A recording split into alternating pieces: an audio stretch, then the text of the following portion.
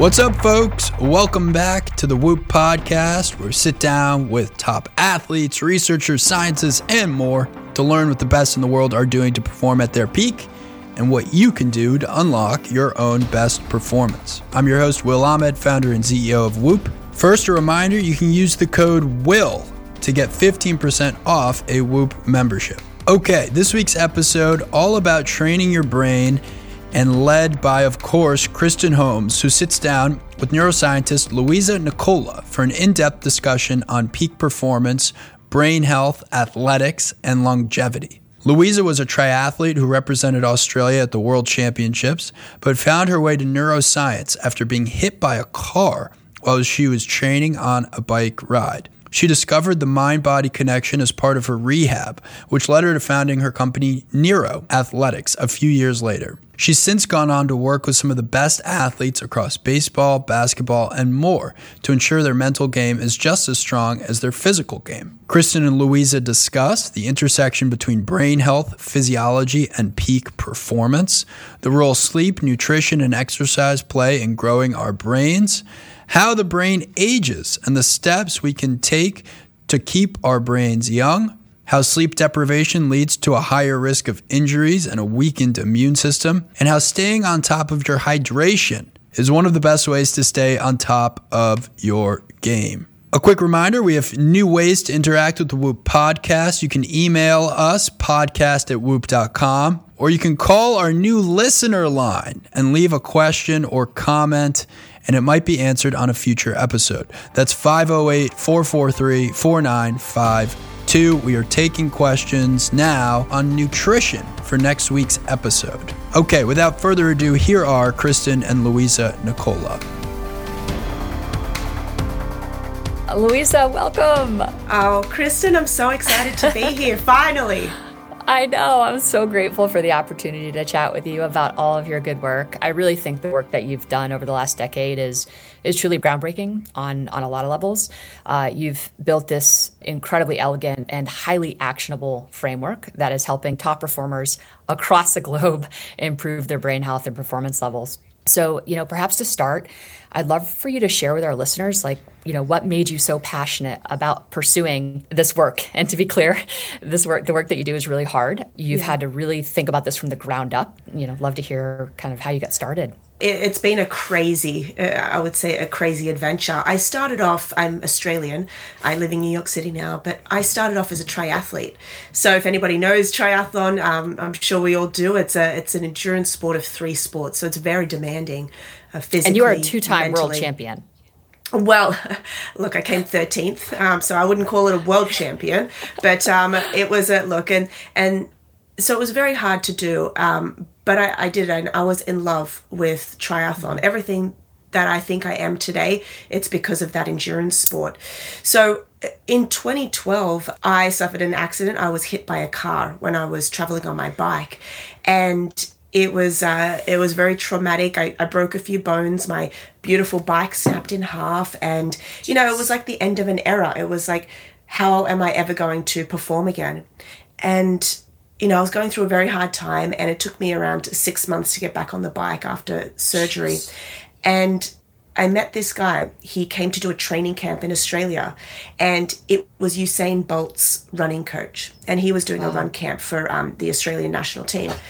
And I remember him saying to me, he said, Louisa, this was 2012. He said, actually, it was 2011. He said, Louisa, the only way that you're going to get back on the bike is if you train your brain. And I said, what do you mean by that? He said, I'm going to hook you up to this machine, and I'm going to show you how powerful your brain is. So he took me into this room, and he hooked me up to this machine. I had no idea what it was, but I had electrodes coming. I put this cap on. I had electrodes coming out of my head. And he took me through a triathlon mentally, okay? And it was a 2-hour event. And we saw on the reading that my brain mimicked exactly what it would, and my heart rate exactly what it would when I actually do a triathlon. And I thought, wow, I haven't moved. Why does my body respond that way? He said, because it's the signals from your brain. And I was in love. I saw my first EEG scan. and I absolutely fell in love. And that's what it was, an electroencephalogram. So I went on to study medicine with a major in neurophysiology. Had you already started your education at this point? So you must have been through your undergrad and your graduate work. Yeah, I finished my undergrad and my master's. And so that's when I went back and studied medicine. And, it's interesting. I think it was a blessing in disguise, because if I never got hit and I was still pursuing the goal of being world number one triathlete, I probably wouldn't have pursued medicine in any way. Without really understanding and training the brain, we can't actually reach peak performance. So maybe just walk us through kind of your thesis, because I think both of us interact with a lot of high performers, professional athletes, and they focus a lot, as they should, on their specific craft, and if we think about this from the standpoint of not just professional athletes, but, surgical teams and surgeons and, special operations, they're all about practicing the craft. Why do we need to train the brain? So it's a very interesting question. Back in 2012, we never heard of the brain. It was all about sports psychology. And sports psychology back then was dictating how well do you manage pressure, or how well can you keep yourself calm in a stressful environment. And when I was understanding that, I thought, okay, that's great, but that's very much the mind. Okay. But in my perspective, and there's a lot of neuroscientists who it's a controversial topic. Is it the mind? Is it the brain? Is it just one? And I was always, dictating the thesis that it's brain first. And if you can work on the hardware, which is the brain, then that will guide the software. And I thought about things such as, well, if somebody's very stressed, what does that mean? And obviously when you go through and you study medicine, you learn about cell biology, you learn about inflammation. You learn about what inflammation does, and you look at, various inflammatory biomarkers, and you think, what does this do? You learn about what it does to the nervous system, and how, if this exasperates the nervous system, it can end up leading into certain diseases, or it can lead into just anything, maybe chronic headaches. So I was looking at it from a hardware perspective. I was thinking, wow, we have this brain, and through the food that we eat, through the way we sleep, the way we exercise, we can either grow a better brain, a better performing brain, or we can, decrease it. And so that's when I thought, we have to learn about training the brain. So I started my company in 2014, which is literally the intersection of neuroscience and athletic performance, which is neuroathletics. And we look at three domains of peak performance, we would say. It's the nutritional domain. And that's where we look at, well, what are you eating? What are you ingesting? How much are you drinking, in terms of water and hydration? We look at the neurophysiology domain, that's where sleep comes into play. And then we look at the exercise domain. And I really want to dig into that with you later on, because the way you exercise, the way you train dictates how well your brain is performing. Sometimes in elite sport, when the margin of error is very thin, people turn to physical.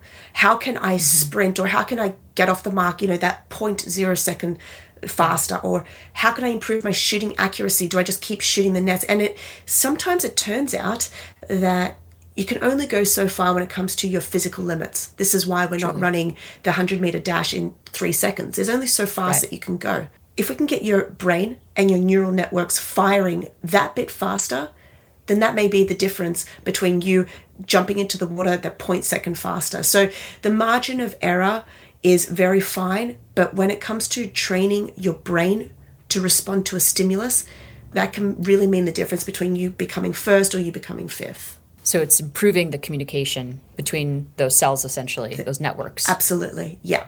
And you have found some very clear protocols that help make those connections fire more quickly, or be able to respond to stimulus in a more effective, efficient manner. Yeah, which is that's kind of correct. Getting at the margins that you're talking about. What about the layperson? And I can imagine that if we're talking about, these practices and protocols related to brain functioning, brain health, and using that as a vehicle for peak performance, I can imagine the margins or the opportunities for the rest of us could be actually astronomical or life-changing. We're not talking about 0.03 seconds here. We're, talking about potentially huge life changes. So maybe just talk, what is the opportunity for the rest of us? Well, let's take a step back. Okay, so I've actually outlined for people watching on YouTube or just listening in. I've actually outlined a talk that I did. It's all about how the brain ages. Everybody listening has a brain, so this is actually for everybody. And so when you look at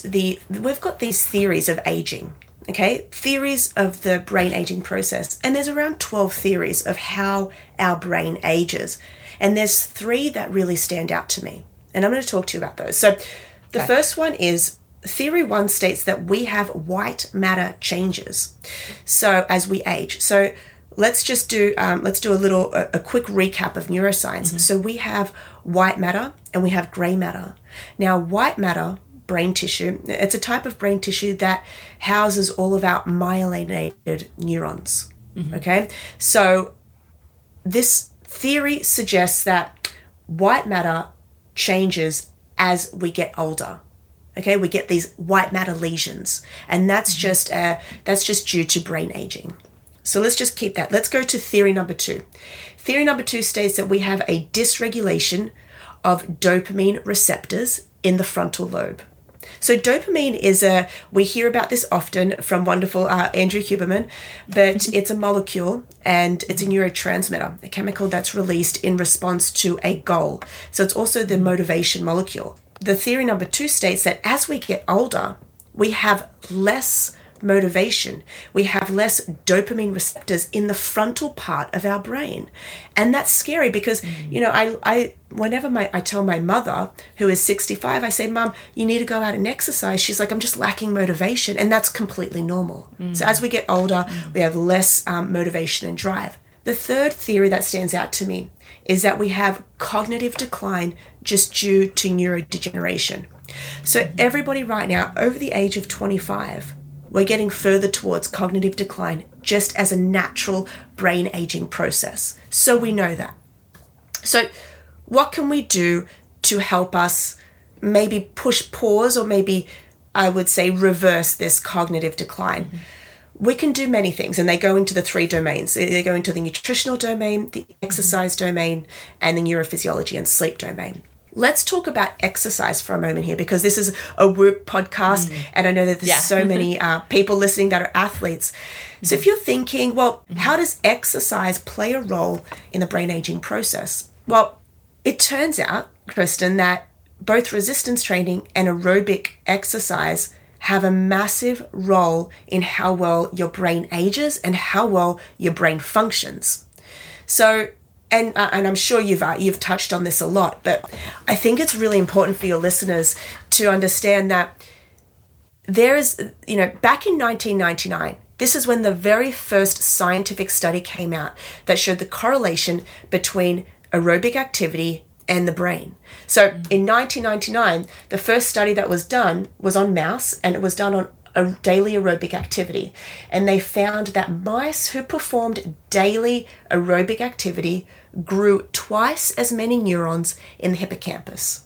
So it was 1999, Kristen, that we first realized, wow, there's a relationship between the brain and training. Now, you realize I said grow new neurons in the hippocampus. That's called neurogenesis. And that's the formation of new neurons. Neurons are brain cells. But it's important to note that this was done in mice. It's not done in humans. So 1999, we knew that we could grow new neurons in mice. We didn't know if it could be done in humans. Fast forward to 2017.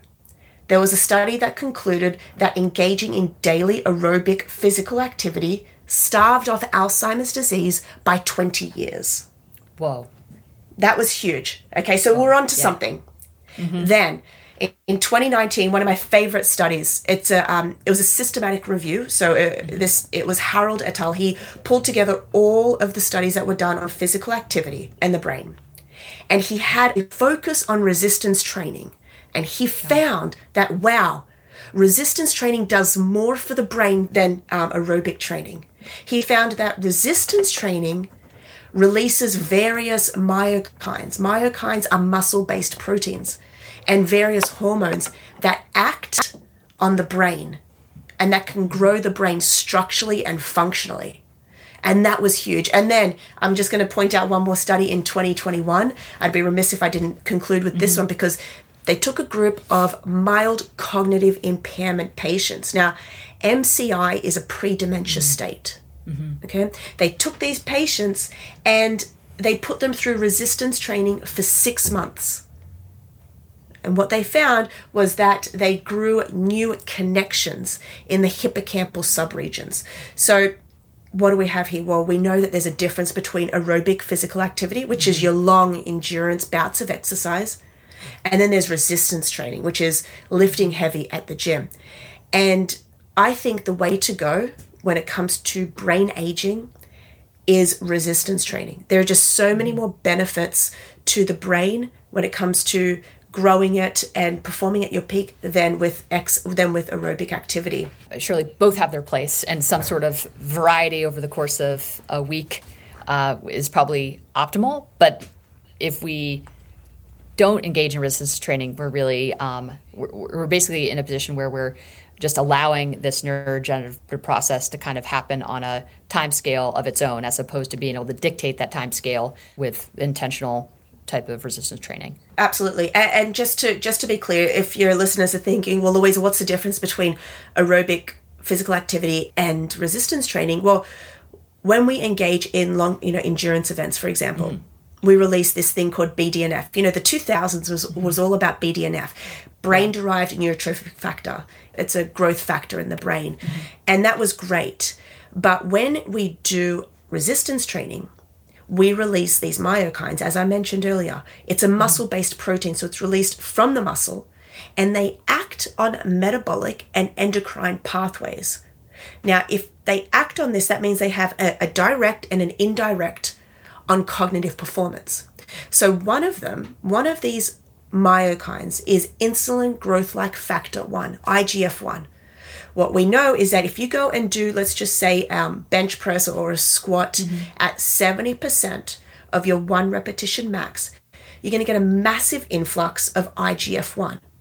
And IGF-1 acts on the brain and the cognitive functions. There is another wonderful, wonderful hormone that is released during exercise, and it was founded in 2012 by a group of scientists, and it's called irisin. Okay, irisin is a muscle-based protein that when it's released, it crosses the blood-brain barrier. And so that was huge. That was a very big milestone in resistance training and brain health. So it doesn't get released anything near as much when you're doing aerobic activity. And this helps with cognitive performance, such as accuracy, thinking, information processing speed, memory. Gosh, that's absolutely incredible. So if you know and you can share, what would be the ultimate protocol in terms of, if we're looking to optimize brain health, how often should I be doing this resistance training? How heavy is it? 70% of my kind of 1 rep max? Like, what actually is the protocol if we're really interested in leveraging this for brain health? It's that theory of more is better, because it's like, well, if I'm releasing all of these myokines, then more is better. However, we have to take so many other things into consideration. And if it is just for preserving brain health or staving off Alzheimer's disease, then you really want to be doing a minimum of 3 days per week of resistance training at 70% of your 1 repetition max. I say that because what a lot of people are doing is maybe going in and lifting light weights when it comes to specific, volume, and that's you really need to be pushing yourself. So as a bare minimum 3 days per week. So for folks who might not know what their kind of 1 rep max is, there are some matrices on the website that folks can go into and basically just calculate what your 1 rep max might be.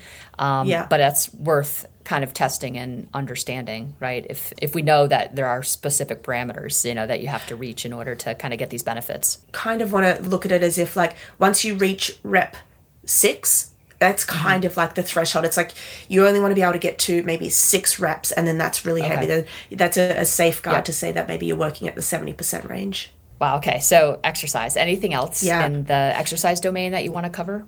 There still is a role for aerobic physical activity. And when it comes to things such as neurodegeneration, and starving off these neurodegenerative diseases. I have a lot of my athletes, I call patients, I call everybody an athlete, and we've got some 60s and 70-year-olds. I get them working in that zone 2 range as well, which is great for mitochondrial biogenesis. And we know that the mitochondria is what gives us energy. And when we look at the studies on centenarians, those who live to 100 and more, they have a greater capacity of mitochondria. So we still get people to be training at least 2 hours per week in that zone 2 range, which is very easy, very light, long endurance events. Love it. We're actually digging into all of our zone 2 data on Whoop just to see what we see. So just kind of a retrospective analysis, like just seeing if there's any clear ties between prolonged zone 2 effort and HRV and resting heart rate and sleep architecture, just seeing what the impact is, because I think to your point, there seems to be a lot of evidence that it's one of those tenets of kind of successful aging and really increasing lifespan. So just but there isn't actually a ton of literature around it. So so it would be interesting to see what we see, but it would be great to go a little bit deeper and understand the impact on the brain. Let's tap into nutrition and, maybe just an outline. We're kind of talking about longevity, peak performance, but just health span as well.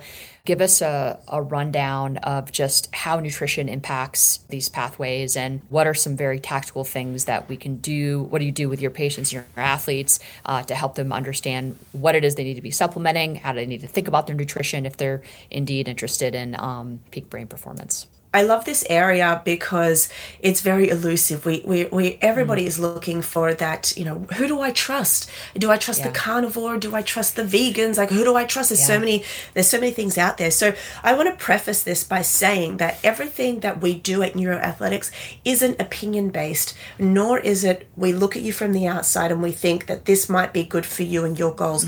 No, we practice what I call genomics based medicine, which is every single person that comes to us, we do a full blood analysis. We understand what's happening in your body. But along with that, we also do genetic testing. So we go through and we look at your genes and the different SNPs. So we can see, for example, when it comes to a gene and these allele is, you get one allele from mum, one from dad. And if, for example, somebody comes to us and they have the ApoE4 gene, and they've just got one allele, that predisposes them to Alzheimer's disease, okay, more so than what somebody who came to us and didn't have it. So then we'd have to modify their diet, their exercise, their sleep according to that genetic makeup. So everybody is different. So if you're listening to this and you're thinking, well, what does Louisa say when it comes to nutrition? I did want to preface this by saying that it's very individualized, okay? And then we then take another step forward and say, well, if you are an NFL athlete, when it comes to the NFL, they are predisposing themselves to concussions. They're getting hit in the head at various velocities. So I really want my job then is to safeguard that brain. So the brain is made up predominantly of fat and water. Have you heard of DHA? Yes. So omega-3 fatty acids, which usually come from fish like sardines, mackerel, and salmon. Oysters and salmon.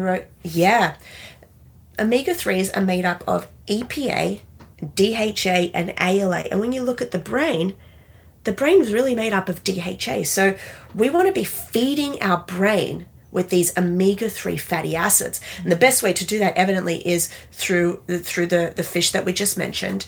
But with these NFL athletes, I'm looking at how can we not overdose per se, but really safeguard them and really protect their brain. So I'm getting them to also supplement. Some of them are supplementing with 2 grams of EPA and 2 grams of DHA. I'm currently supplementing with 2 grams of EPA and 2 grams of DHA every day. And this has an amazing effect on the brain. It also has an amazing effect on inflammation. We see a decrease in inflammatory biomarkers when we have omega-3 fatty acids. So when it comes to an NFL athlete as well, I'm now subscribing to exogenous ketones. And And so I interviewed Dr. Dom D'Agostino, who's doing a lot of research when it comes to post-traumatic insults, like a TBI, and a ketogenic diet.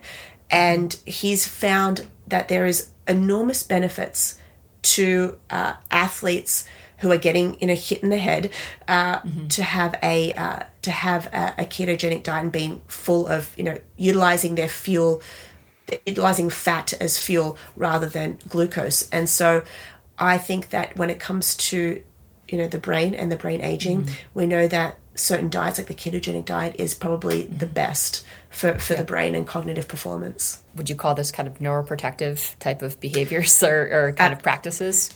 Yeah, neuroprotective practices. And look, and then, apart from the obvious, which is hydrating correctly, we also do sweat tests with neuroathletics. Something that I realized that a lot of the athletes, they weren't really hydrating properly. And you think, well, how hard could that be to hydrate? Well, it turns out that it's there is a somewhat significant mathematical code, because depending on how much you sweat, you need to really replenish that with electrolytes. Electrolytes like sodium, potassium, magnesium, not just water. So, but if you're listening and you're just you sit at a desk all day, you will still benefit by hydrating, because just a mere 2% of dehydration can affect your cognitive performance. That's how well you're making decisions, how well you're reacting to stimulus. That's incredible. Do you want to talk a little bit about sodium in the brain? Because I think that's not well understood, and it has obviously huge implications to your point on brain performance. We're going to be talking about electrolytes and the brain, a very misunderstood thing as well, because a lot of people think, well, why would I need to be taking electrolytes if I'm not sweating? And it's interesting because this comes back to understanding the brain. So our brain is made up of neurons, which are nerve cells. And these cells are just like the cells in your body, but the only difference is they have these little legs. They're called dendrites. And the way that these dendrites, they synapse with each other. They form connections with each other, and that's how we produce thoughts and actions. That's how they communicate with each other. And they do this through this thing called a sodium-potassium pump. What's sodium and potassium?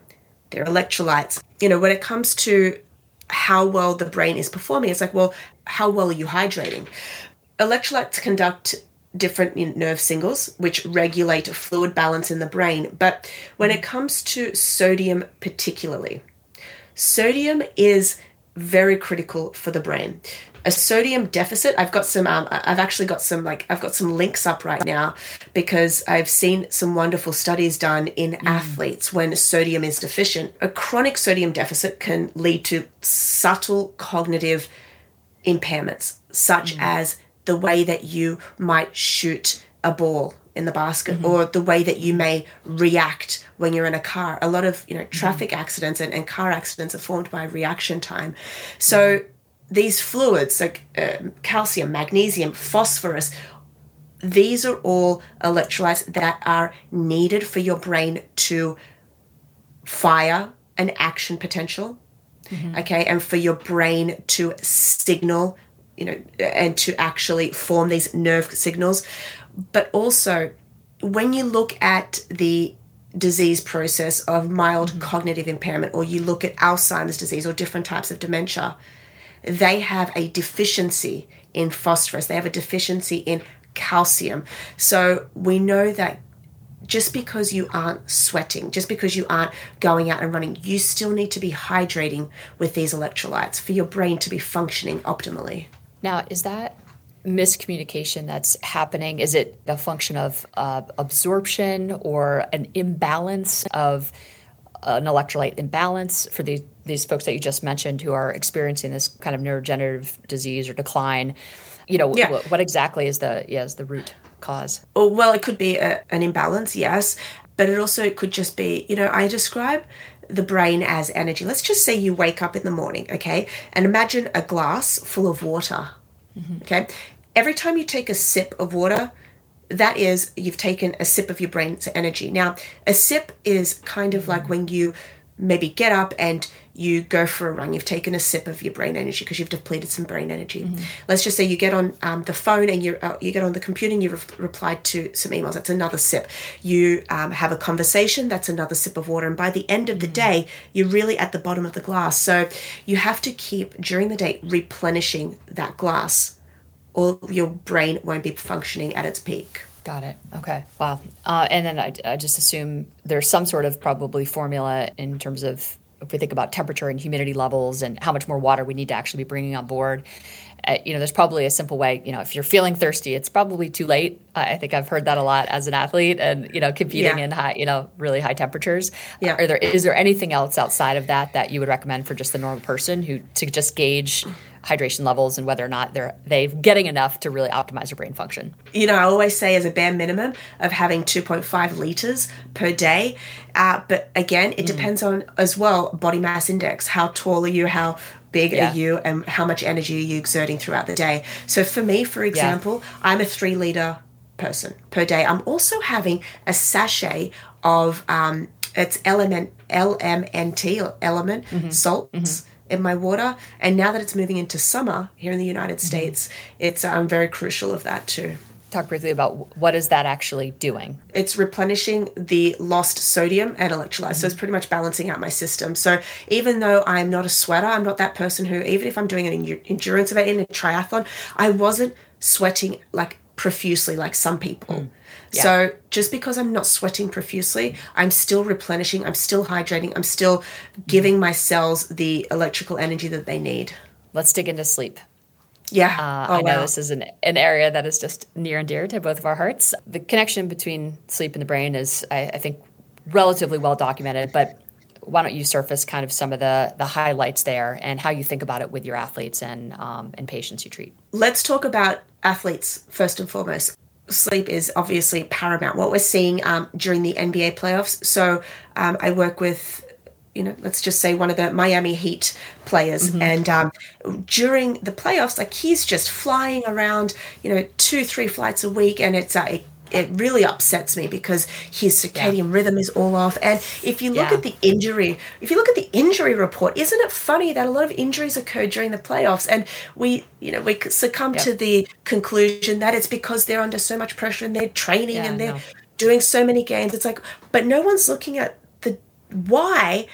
What's the link between sleep and injury? And that's a really crucial thing. So sleep is this beautiful process that we're all missing out on because we're either not sleeping enough or we're either not sleeping well. So I'm going to talk about some key relationships that all athletes, and when I say athletes, guys, I'm talking about anyone who exercises. Everyone is an athlete.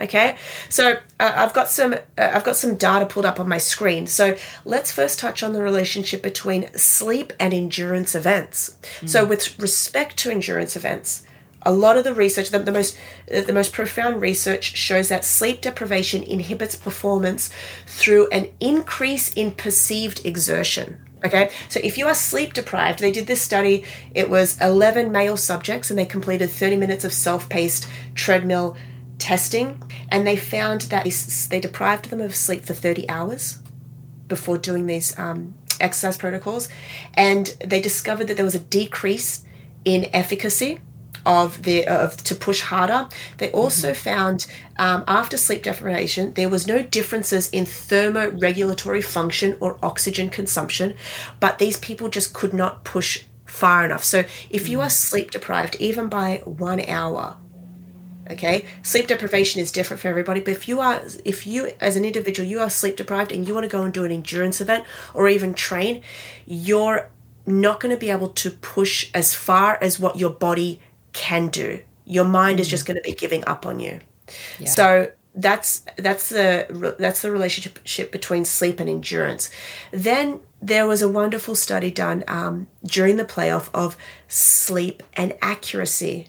Shooting accuracy in NBA players. And I love this study because it showed that the players who are sleep deprived had less accuracy when doing jump shots or free throws into the ball. So that's also huge too.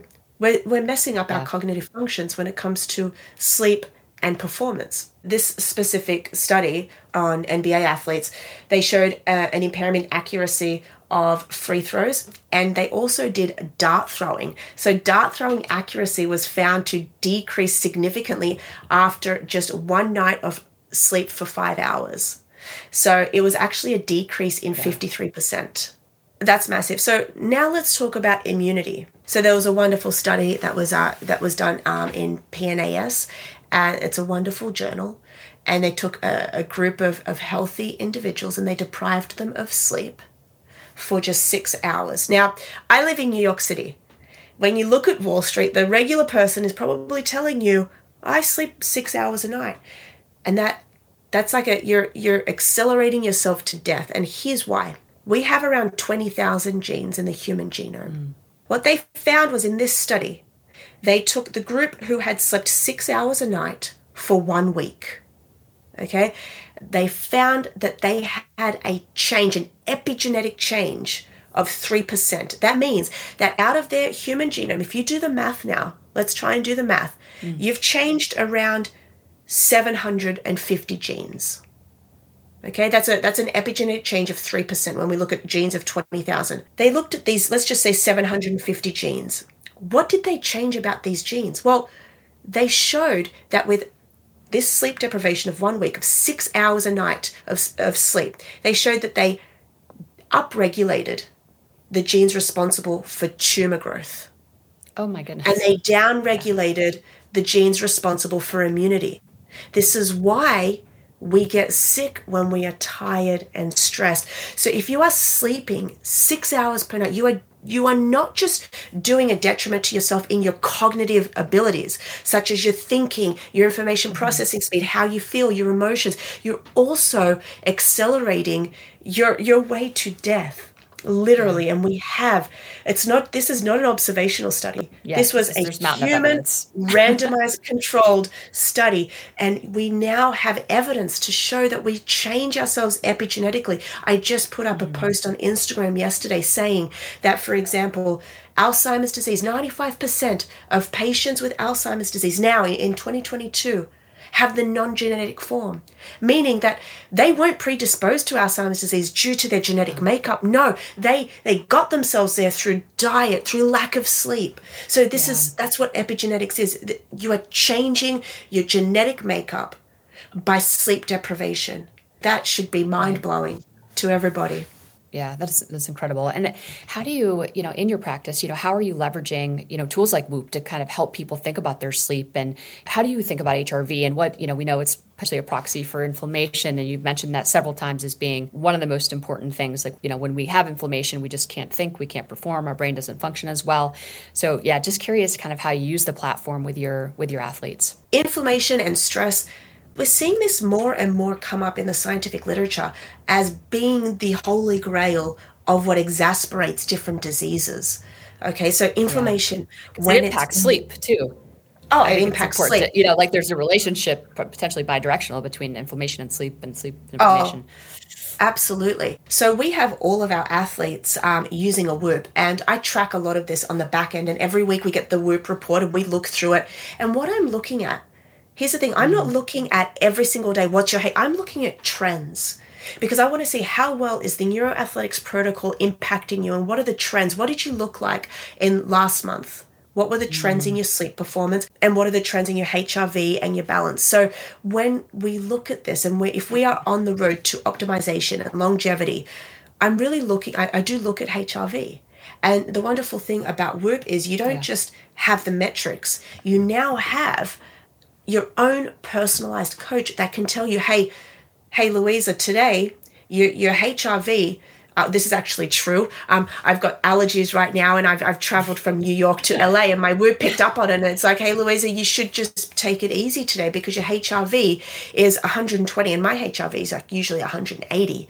So it tells you. So then I know, okay, if I've got a low HRV, then I'm going to have a low performance. That's how I say it to my athletes. I'm like, if you've got a low HRV, don't go out and do a hard run, because you're just going to be increasing the amount of stress that's placed on your body, increasing the amount of inflammation.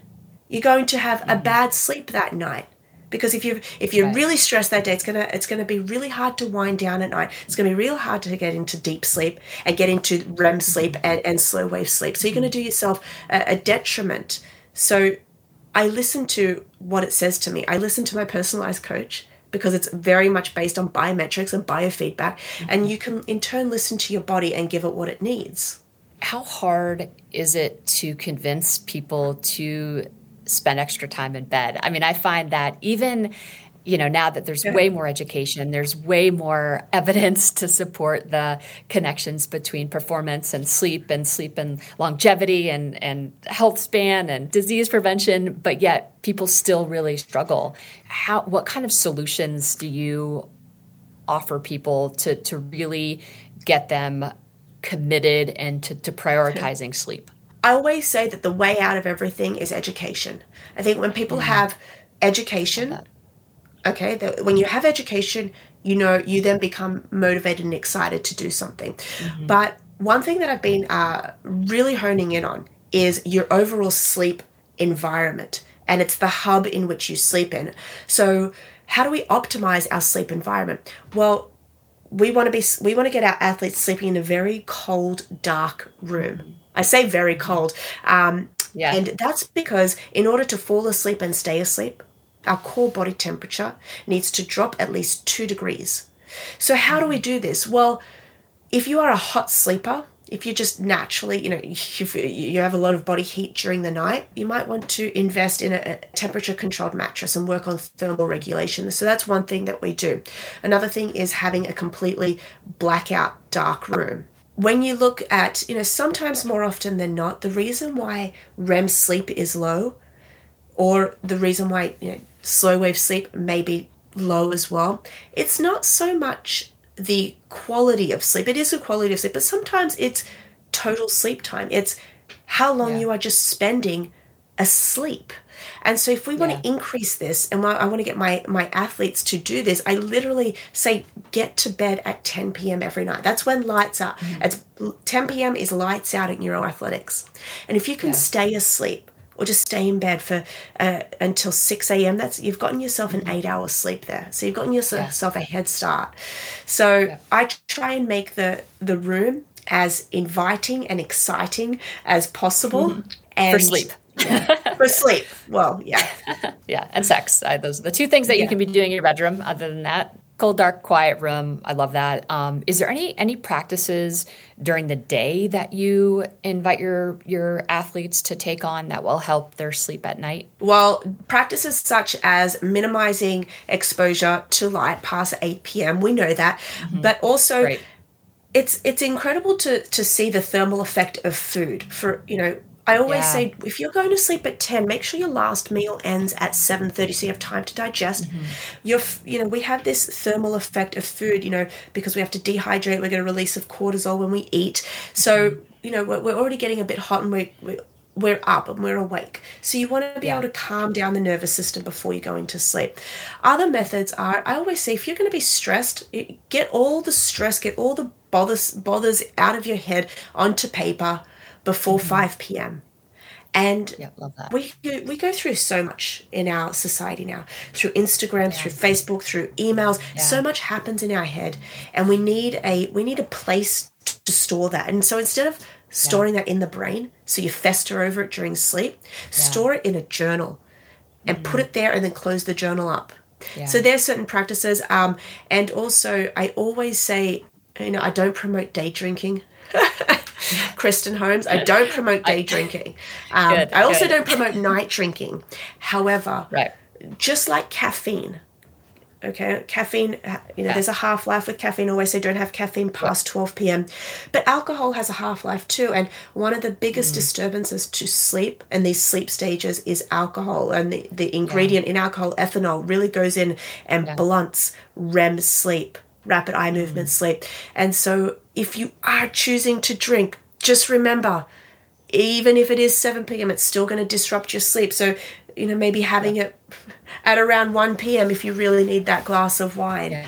Alcohol doesn't just impact that night's sleep. You end up with a REM rebound effect the next sleep. So your architecture is further kind of compromised. We don't know a lot about REM rebound and how the body's compensating and what that compensatory effect actually has on the system and the brain. But Correct. I think that to me is also concerning, that we know that the subsequent nights of your sleep are also compromised, and that you're pulled out of what is an optimized sleep architecture. I know folks don't like to hear that drinking is bad, but I think all the evidence points in the direction that drinking is unfortunately really tough on our brains and our bodies. I know we're out of time here, and this has been a really fascinating discussion, and I think a lot of really important takeaways. I love how you just very simply outlined, how we can use exercise to enhance our brain performance and what you're doing with your athletes, how we can leverage nutrition, how we can think about our sleep. I think that's it's a very simple, very clear framework. I think some very clear behaviors folks can grasp onto and build into their own life. And I think too how you're using a technology and your environment to kind of help your athletes manage and track these variables, and I think improve the conversation between you and the athletes that you're working with. I love that it's effective in that way, because that's certainly the way that we built it, is to be able to foster conversations, between the experts and the individuals who are seeking to optimize performance. So just love all the work that you're doing, Louisa, and thanks for sharing all of your expertise and wisdom today. Kristen, thank you so much for having me on the Whoop podcast. I absolutely love you guys. I've been a fan of Whoop for 5 years now, when I first got my hands on that Whoop strap. And I love it. I'm excited to see the research that you guys are going to be doing, and I'm excited to connect with you further. I love it. Where can folks find you, Louisa? I know you're really active on a lot of different channels, and love the stuff that you put out. I mean, it is just incredible, the way you are able to make, I think, complicated science very consumable, digestible. You're one of the best public educators of science out there, and just, where can people follow you? If you go to my Instagram, which is my name, Louisa Nicola, _ at the end, on Instagram, I have a link in my bio that takes you to all of our things. If people want to learn more, we have a very active weekly newsletter that deconstructs these scientific and medical practices that you need to perform at your peak. So I would say, listening to that, we have a Neuro Experience podcast as well, where we literally outline, it's like a neuroscience university. So you can find all of those on my Instagram. Thank you to Kristen and Louisa Nicola for coming on the Whoop podcast. If you enjoyed this episode, please leave us a rating or review. Subscribe to the Whoop podcast. You can check us out on social at Whoop at Will Ahmed. And you can now email the Whoop podcast. That's podcast@whoop.com. Or you can call our new listener line and leave a question or comment, and it will be addressed on a future episode. That line is 508-443-4952. That's 508-443-4952. And then lastly, 15% off a Whoop membership. Use the code WILL. All right, that's it for this week, folks. We'll be back next week.